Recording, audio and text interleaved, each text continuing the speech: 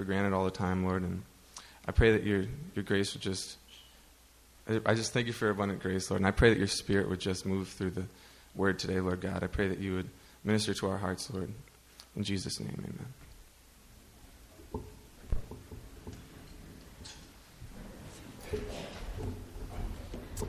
Thank you to the chapel team. That's a wonderful arrangement you prepared, and thank you for that spoken word, Ryan. And one of the greatest lies about addiction is that you have to keep it quiet, and is that you can't turn to anyone, especially at a Christian community or especially at a church. The lie is that you can't let anyone know about it. But I would let you know that is a lie from hell itself, actually. As Christians, we are turn to one another for help and support. And so if there is an addiction, if there is a struggle, if there is something that has taken control, know that you can go to the Brickley Center, Counseling Center, my office, chaplain's office, RDs, and we are here to help you and support you. And nobody gets in trouble. You don't get in trouble. We're here to help you and support you. So please know that one way to find healing is turn to other brothers and sisters in Christian community. That's how God often wants to heal us. I know we'd love that moment where He just zaps us and you're healed and it's never a struggle, but more often than not, and I believe God can do that, but more often than not, there is healing in a journey with other brothers and sisters in Christ. Well, this is my last time speaking in chapel for the school year, and you may remember that our theme for the year is one, and we get that from Ephesians chapter 4, verses 1 through 6, and I'd like to read that for you this morning. And just recap a little bit of the theme and why it was a focus not only for the Spiritual Development Office, but also for student development, and why some of the program was centered the way it was this year. Ephesians 4, verses 1 through 6. I, therefore, a prisoner for the Lord, urge you to walk in a manner worthy of the calling to which you have been called, with all humility and gentleness, with patience, bearing with one another in love, eager to maintain the unity of the Spirit in the bond of peace. There is one body and one Spirit, just as you were called to one hope that belongs to your call. One Lord, one faith, one baptism, one God and Father of all, who is over all and in all and through all. Heavenly Father, your word has been spoken, and your anointing has already blessed us through song, through remembrance, through prayer, and we ask that you speak to us now through the power of your Holy Spirit. Now may the words of our mouths and the meditations of our hearts be pleasing in your sight, O Lord, our strength and our Redeemer. Amen. I often want you to remember any certain things that, the preacher of the day, the speaker of the day, whatever she or he may say, the title of the message, something that will stay with you. And I know that sometimes this is challenging because you also are doing that all day in class. And then sometimes, and it's okay that sometimes you just need to come to chapel and just sit in the presence of God and not even think. And sometimes that's okay.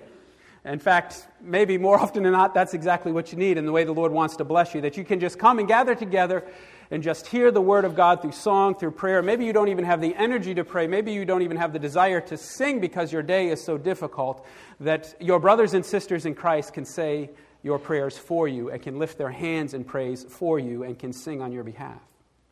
And there are other times where I hope that a word stays with you, and I was trying to think, how can we help this verse? One Lord, one faith, one baptism, one God and Father over all. And how can I help that just be implanted in your minds? Because we want to talk about it today, and we focused on it this year because no matter what Christian denomination or tradition you come from, there is much more that unites us in Jesus Christ than there is that separates us.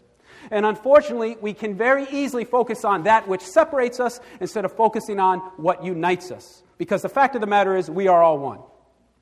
And we must not dismiss our culture. We must not dismiss our background. We must not dismiss our experiences in life. In fact, we have a responsibility to be faithful to our culture. We have a responsibility to be faithful to our experiences. We have a responsibility to be faithful and genuine in all of that. So as we gather together and live together as a Christian community, we can see and hear how God has worked in all of our lives in different ways. So how can this verse stay with you? How can this one Lord, one faith, one baptism, how can it stay with you? Well, recently I heard a pastor, Reverend Amon R. Miller, out of Swansboro Baptist Church in Richmond, Virginia. He quoted this verse recently as he was sitting in the parking lot at Food Lion in Richmond, Virginia. He was there waiting for his wife, and he noticed an older gentleman practicing nunchucks just in the middle of the parking lot. And he thought that was a little strange as he's just sitting there waiting for his wife. So he picks up his cell phone and he begins to record this gentleman and offers one of the greatest commentaries I've ever heard in my life. He did it off the top of his head. Now, I appreciate a quick wit and a quick response, and he has it. And in the middle of this commentary, he quotes our verse for the year. So you may not remember when I preach it, but maybe hearing how Reverend Amon R. Miller spoke it as he watched a Kung Fu grandpa, as he called him, in the parking lot of Food Lion, you'll hear the verse and recognize how I actually want to bring Reverend Miller into chapel after seeing this. It's so great. But let's watch, and maybe this will help remember our verse for the year. Yeah, what y'all know about getting your Kung Fu Nunchuck Panda in the parking lot of the local Food Lion? Get it, my man. He out here doing it. Yeah, that's right. I'm 58, 63 years old, out here on the side of my pickup truck in Food Lion, and I'll whoop a fool upside his head. I'm out here practicing, getting ready for Easter Sunday. Jesus gonna rise up, I'm gonna whoop the devil right out here in the parking lot. Pickup truck, radio playing, sunglasses, ain't no sun, it's cloudy, overcast, but I'm out here with my gloves and my nunchuck. One man, one Lord, one faith, one baptism, two nunchucks. Up in the air like Mary Lou Retton. Pow, behind the back. Bust your finger, that hurt. Yep. Shake it off, homie, shake it off. Shake it off. Yep, toe that finger up. Yeah, buddy. Time to call it quits. Look like the devil won this round, folks. Gonna have to get back in the car, get me a Band-Aid, shake it off. Shake it off.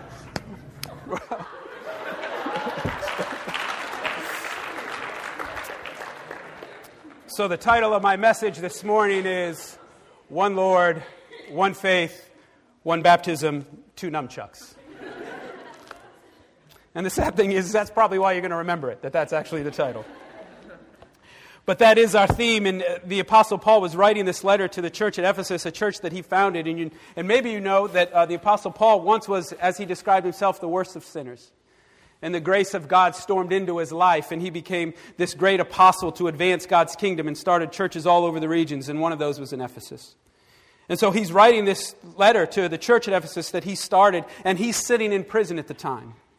He's sitting in prison at the time for being a follower of Jesus Christ and for proclaiming the message. And as he writes to them from prison, he talks about giving praise to God and all the blessings of Christ. And he's giving thanksgiving and prayer. We see throughout chapter 1, and we see in chapter 2, he talks about being alive in Christ. And here he is sitting in prison being thankful and giving praise to God. And he talks about how God is building his church, especially in the city of Ephesus, where Jew and Gentile are reconciled.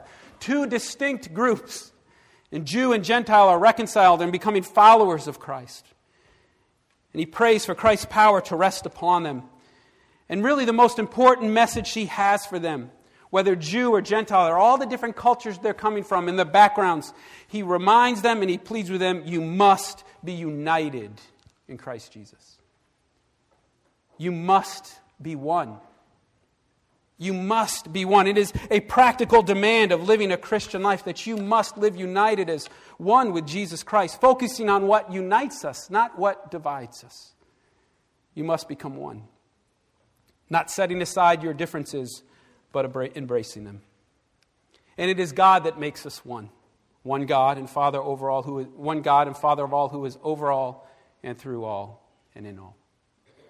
And as I said earlier, you help me knowing God more by being in your life and hearing your stories and hearing the background of your people or your cultures, of what your nations have gone through, what your families have gone through, and the praises you give to God, but also the tears that you have shed. Hearing your stories and hearing how God works in your lives, I become a better disciple and follower of Christ by knowing you, because through your life God has done amazing things, and I learn more about God by being in your life. And the same is true for all of us. So please never ever dismiss your culture. Too many times I think this text has been preached where we're all supposed to be the same. We're all supposed to worship the same. We're all supposed to look the same. We're all supposed to worship God from our cultural context. And in our country, it's primarily usually a white cultural context. And often this text has been preached like we must look the same and be the same, and that's the only way to worship Christ. But I would say on the authority of God's Scripture, that's actually a lie. Because Paul is saying we are one. We are one in Christ Jesus, and that which unites us. And if God truly is over all and in all and through all, so no matter what country you come from, no matter your family background, church background, denomination, Protestant, Catholic, Baptist, Methodist, Nazarene, whatever it is, God is there too. God is working in that church and in those families as He is in all the others. So if we truly want to be one, we must recognize that which unites us and not focus on that which divides us. Paul is pleading with the church, be united, be one. If we truly are going to be the people of God, we must embrace, welcome, and love others, recognizing they have something to teach us and that God has called us to journey together. And I would like to suggest that, and really stress the fact that that does not mean that there won't be important discussions to have. That doesn't mean there won't be important conversations of theological differences of why worship is one way in one context and why worship is different in another. One of the greatest challenges for me while being chaplain is when we bring in different speakers from different theological backgrounds than from what your church has come from, whatever that may be. I'm going across the board here. Or they're focusing on a specific topic. It's exciting when I hear people say how much that message meant to them and how much it really blessed them and how much it really challenged them. And at the same time hearing comments, boy, that message really troubled me. And I'm not really sure why you invited them to chapel. And what's challenging about that is because as I hear the praises, I sometimes, and this is my own weakness, my wife will tell you I'm trying to pray through and get stronger at it. I get nervous. I'm like, oh Lord, who's coming to complain? Someone's coming to complain. And it actually hasn't been that bad, but I see what's happening in your life when you say that. It's actually a good thing that you're wrestling with it. It's actually a good thing that you're being challenged by it. So I don't want to dismiss it in any way, because you can walk out of a church service, whether it's this chapel or whether it's at another church or when we have a guest speaker or guest groups in, and you may walk out troubled by what you saw, and you can give praise to God for that. Because if you walk out of a church sanctuary that's preaching a Christian message that is in a different context than what you're used to, if the worship experience is different than what you're used to, or if they're challenging you with a Christian message that you haven't heard before, and you walk out frustrated and troubled and concerned, if that draws you to seek God more, then I say give God praise for the fact that you're frustrated and troubled. It's not always about walking out being glad and saying amen and being thankful that the message is exactly 100% what you believe, but we should give God praise for that. But we also give God praise. You know, I don't know that Lisa Sharon Harper from Sojourners, I don't know, she was talking about creation care. I never heard about creation care. You know, it really troubled, and she shook some of you up. But I will tell you that I believe her message was from God. And if it causes you to walk out and think, what does it mean to be a Christian and care for God's creation? If it has challenged you in that way, then we give God praise for that. Some of you are uncomfortable in different worship experiences, and I understand that. Sometimes I am as well. I shared with you last semester when I think it was Zenzo that said, let's give a jump praise. I had never given a jump praise before. And I know, especially this group up in here that can see me, I know they're looking right at me saying, I wonder if the chaplain's going to give a jump praise. And then I know my wife is thinking, they're looking at me. Now I have to give a jump praise as well. We've never given jump praises. But I gave a jump praise. And I jump praise better than my wife. I'm just saying. But if you think of the blessings of God in your life, isn't there sometimes, if you really become a grateful people, aren't there some times where even your body needs to react in praise to God? Whether your hands are lifted up, and I'm usually more one that just kind of turns my hands open to receive what the Lord may have, and that's kind of more my nature. But from time to time, but even God's great blessings are so great that we couldn't even have the words to articulate that sometimes our body responds. And I appreciate the traditions and cultures that teach us that. That is an important message. Some of you go crazy. We had a chapel speaker a couple of years ago that concluded the chapel in silence. 5 minutes of silent prayer just sitting there. Some of you thought you were going to die. Silence for 5 minutes. To just sit in the presence of God. And not even to pray, to just sit in the presence of God. Oh, a beautiful act of worship. A beautiful act of worship. There's much more that unites us than there is that separates us, but we allow these discomforts that we have we focus on them. And we allow them to separate us instead of remembering that it is Christ that unites us. One God, one Father who is over all and in all and through all. The Apostle Paul in verse 2 says, how do we do this? How do we keep this unity? He tells us, with all humility and gentleness and with patience, bearing with one another in love. With all humility, gentleness, and with patience, bearing with one another in love. One of my first messages actually focused on humility. First time I ever preached in a church focused on humility, which seems kind of arrogant, actually, if you think about it, that it was my first message, and I felt like I had the authority to preach on humility. But I've come to learn since I preached that message, I don't know, 10, 15 years ago, to really, truly be humble, we must first learn to be grateful. Because if we truly become a grateful people, if we truly recognize that all that we have has come from God, there is no place for pride in our hearts and lives. For what do we have that has not been given to us?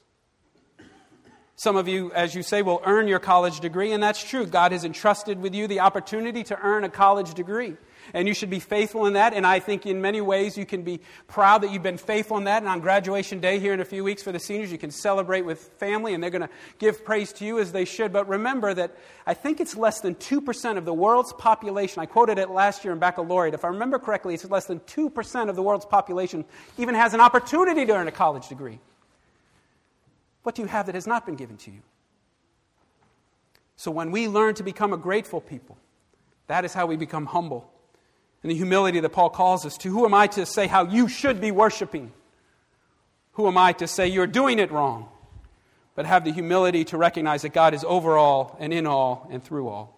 Again, recognizing that this unity does require some challenging conversations, but in the right context.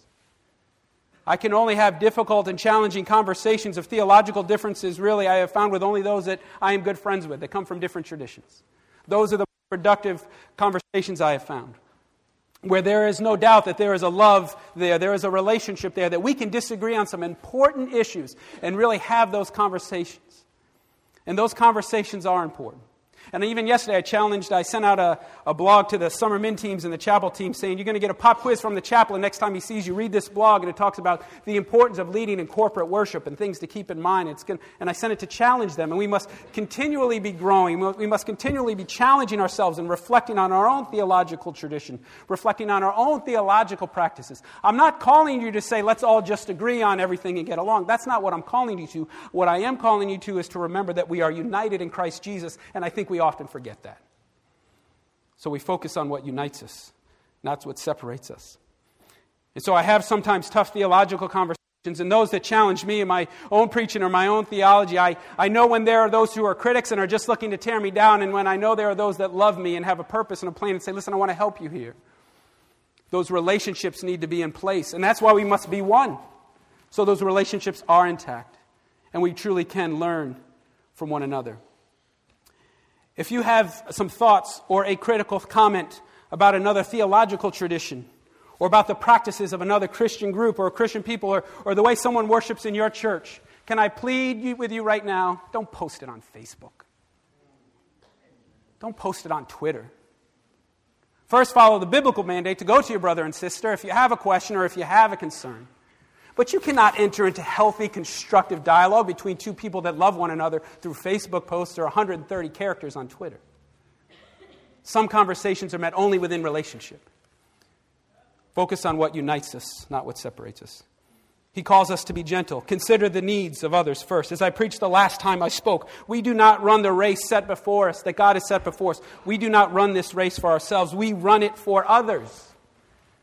And with a gentleness and a kindness and a patience, being willing to journey with our brothers and sisters and run this race on their behalf, making sacrifices, committing to praying for them, making sacrifices sometimes financially, to care for the needs of others. Humility, gentleness, and patience. This is what unites us. We remain as one.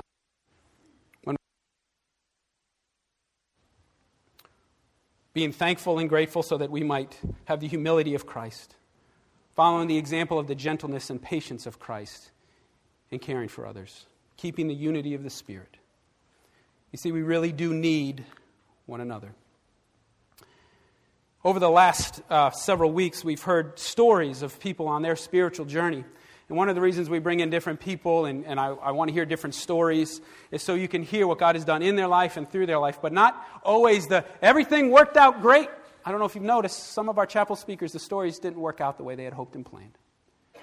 I am still challenged in wrestling over Larry Kim's story in the fall, where they knew just a few months into the pregnancy, the baby would not live more than a few hours, and they chose to go to full term, and the baby lived for 4 days. And, that is not what they were praying for. They were praying for a miracle, and that didn't happen. But because he was willing to share his story with us, and because of his love for you, and to be so vulnerable and share that painful experience, he gives this testimony that God is with him in the pain, with him in the sorrow. Think of what some of your friends, your fellow students have gone through this semester, even faculty and staff and administrators, losing loved ones. Disease has entered the family. Brokenness and pain. There's been a lot of hurt along the way. Think of what we remember today in the Rwanda genocide and the pain and the sorrow there, and what our brothers and sisters in Christ have been through there. Think of the stories. When we think of everything that we are going through and what God calls us to do to run this race for others, and we just take a moment and pause and look at the needs around us, we must be united. We must be united because others need us. I'm not going to play the YouTube clip of Sweet Brown, but her statement is a good one when she says, "Nobody has time for that." I know it's ain't nobody got time for that, but we are in a college setting. I'm just trying to.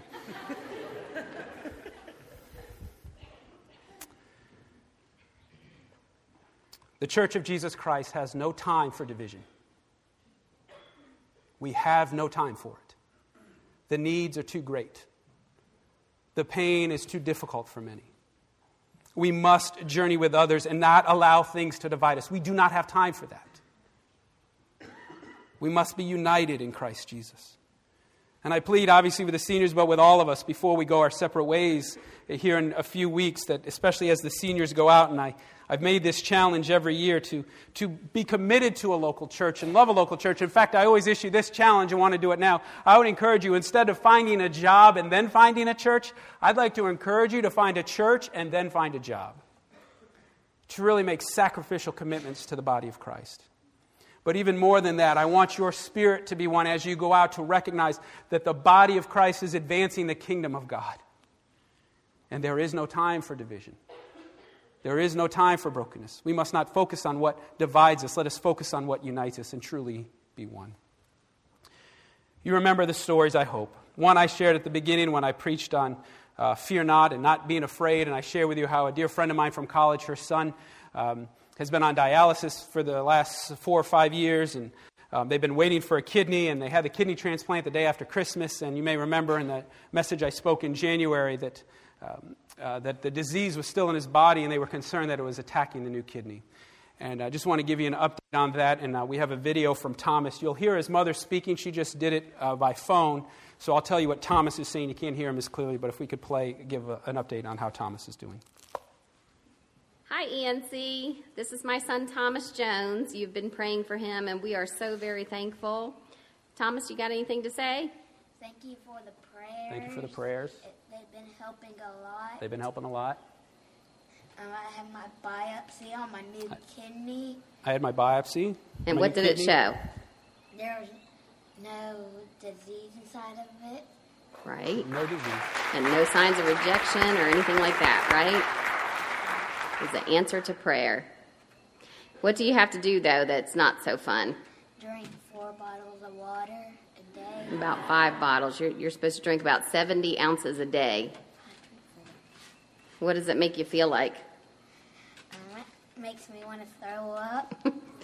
Yeah, but it's better than dialysis, right? Yes, ma'am.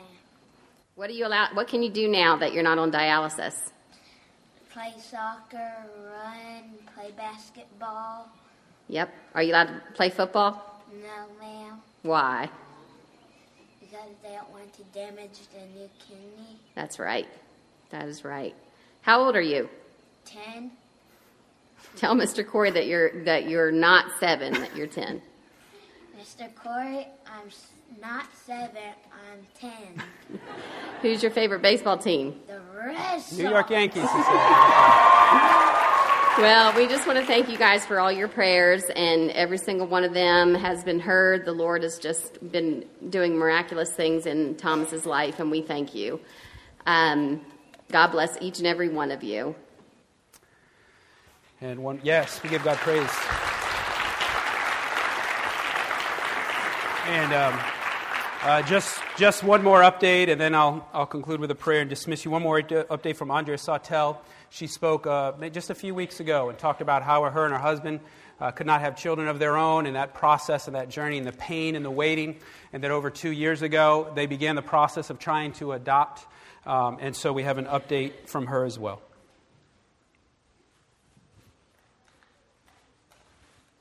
ENC community, I'm not sure if you remember me, but I was on campus a couple weeks ago and had the opportunity to share my husband and my adoption journey, and we wanted to let you know that Easter weekend, after 2 years of waiting to get a phone call, we received a referral for a 4-month-old boy. He lives right outside of Addis Ababa in Ethiopia, and we are so excited. In the next few months, we'll be traveling over there to meet him for the first time. He is crazy cute. He is the most adorable thing you'll ever see. And we are just over the moon, excited just about what God's doing and the way that He's answered our prayers. We wanted to thank you for allowing us to share our story with you. And just for those of you who have been praying for us, we thank you for that. We hope that you just remember how much God cares about you and how He is with us in the waiting. And celebrating on the other side is awesome. So we're so thankful for that. Wanted to share that with you, and we hope you guys are having a great morning. Thanks again just for your encouragement and for being a part of our journey. And we give God praise. Yeah.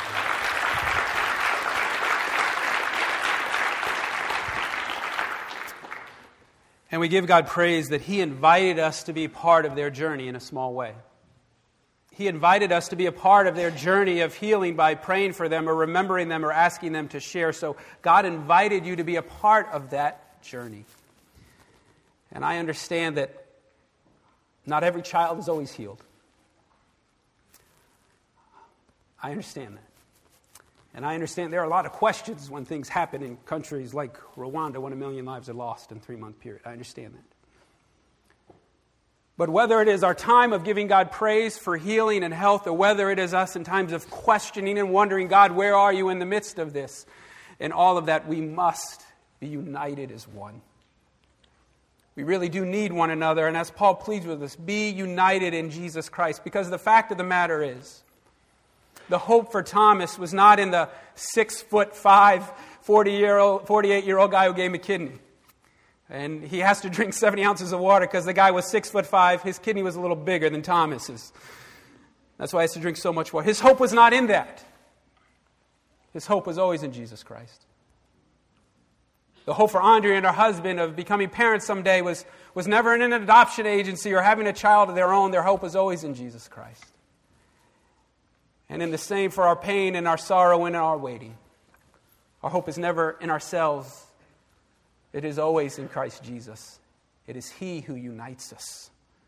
So let us be one together to bring the church and the body together as one, focusing on what unites us and not what divides us. Let us pray. Heavenly Father, as we go our separate ways into this beautiful spring season that we thought would never come, may we truly be a grateful people for all that You've done for us. For what do we have that has not been given to us? May we be patient, bearing with one another in love. And may we hear the stories and the testimonies and the questions and the pain in the lives of others, and recognizing that it's through others we get to know You more. Make us one, we pray. We pray these things now in the name of the Father, the Son, and the Holy Spirit. And all of God's people said, Amen and amen.